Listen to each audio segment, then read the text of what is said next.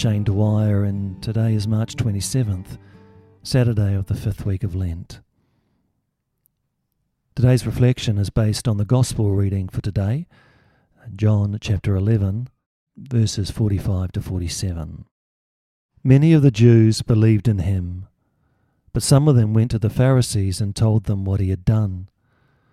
So the chief priests and the Pharisees called a meeting of the council and said, "What are we to do?"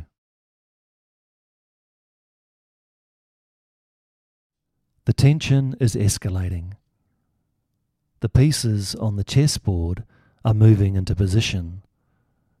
The king is about to be sacrificed because the other key players on the board mistake him for a pawn and believe he is expendable. Only the Queen has any idea of what's going on, but she's not recognized either. Jesus has upset the status quo, and that breeds fear.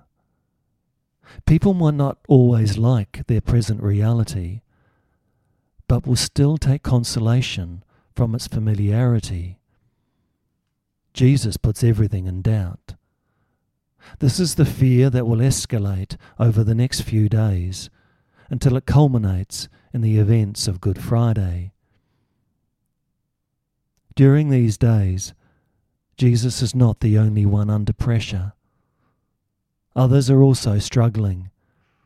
The crowds swing backwards and forwards, welcoming Jesus into Jerusalem on Palm Sunday and calling for his blood on Good Friday.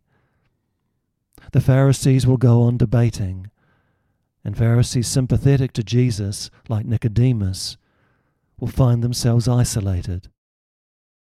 The disciples will pledge their undying allegiance and then run at the first sign of trouble. Pilate will sense that there is more to this man than meets the eye and will attempt to keep the peace while exonerating his lack of action. Only the holy women and John will stand their ground, led by the mother whose experience of her son has always been a mystery to her, and yet her faith never wavered. She witnesses to it all. The question is, in our life of faith, do we exhibit the indecision of the majority, or do we stand our ground alongside the Queen?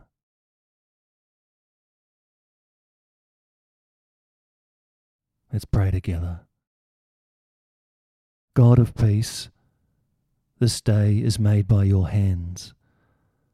Let us rejoice and be glad that your Spirit heals and restores us.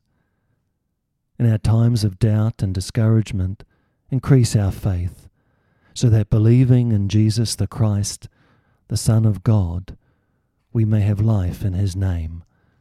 Amen. Today's question for reflection. In our life of faith, do we exhibit the indecision of the majority, or do we stand our ground alongside Mary, our Queen?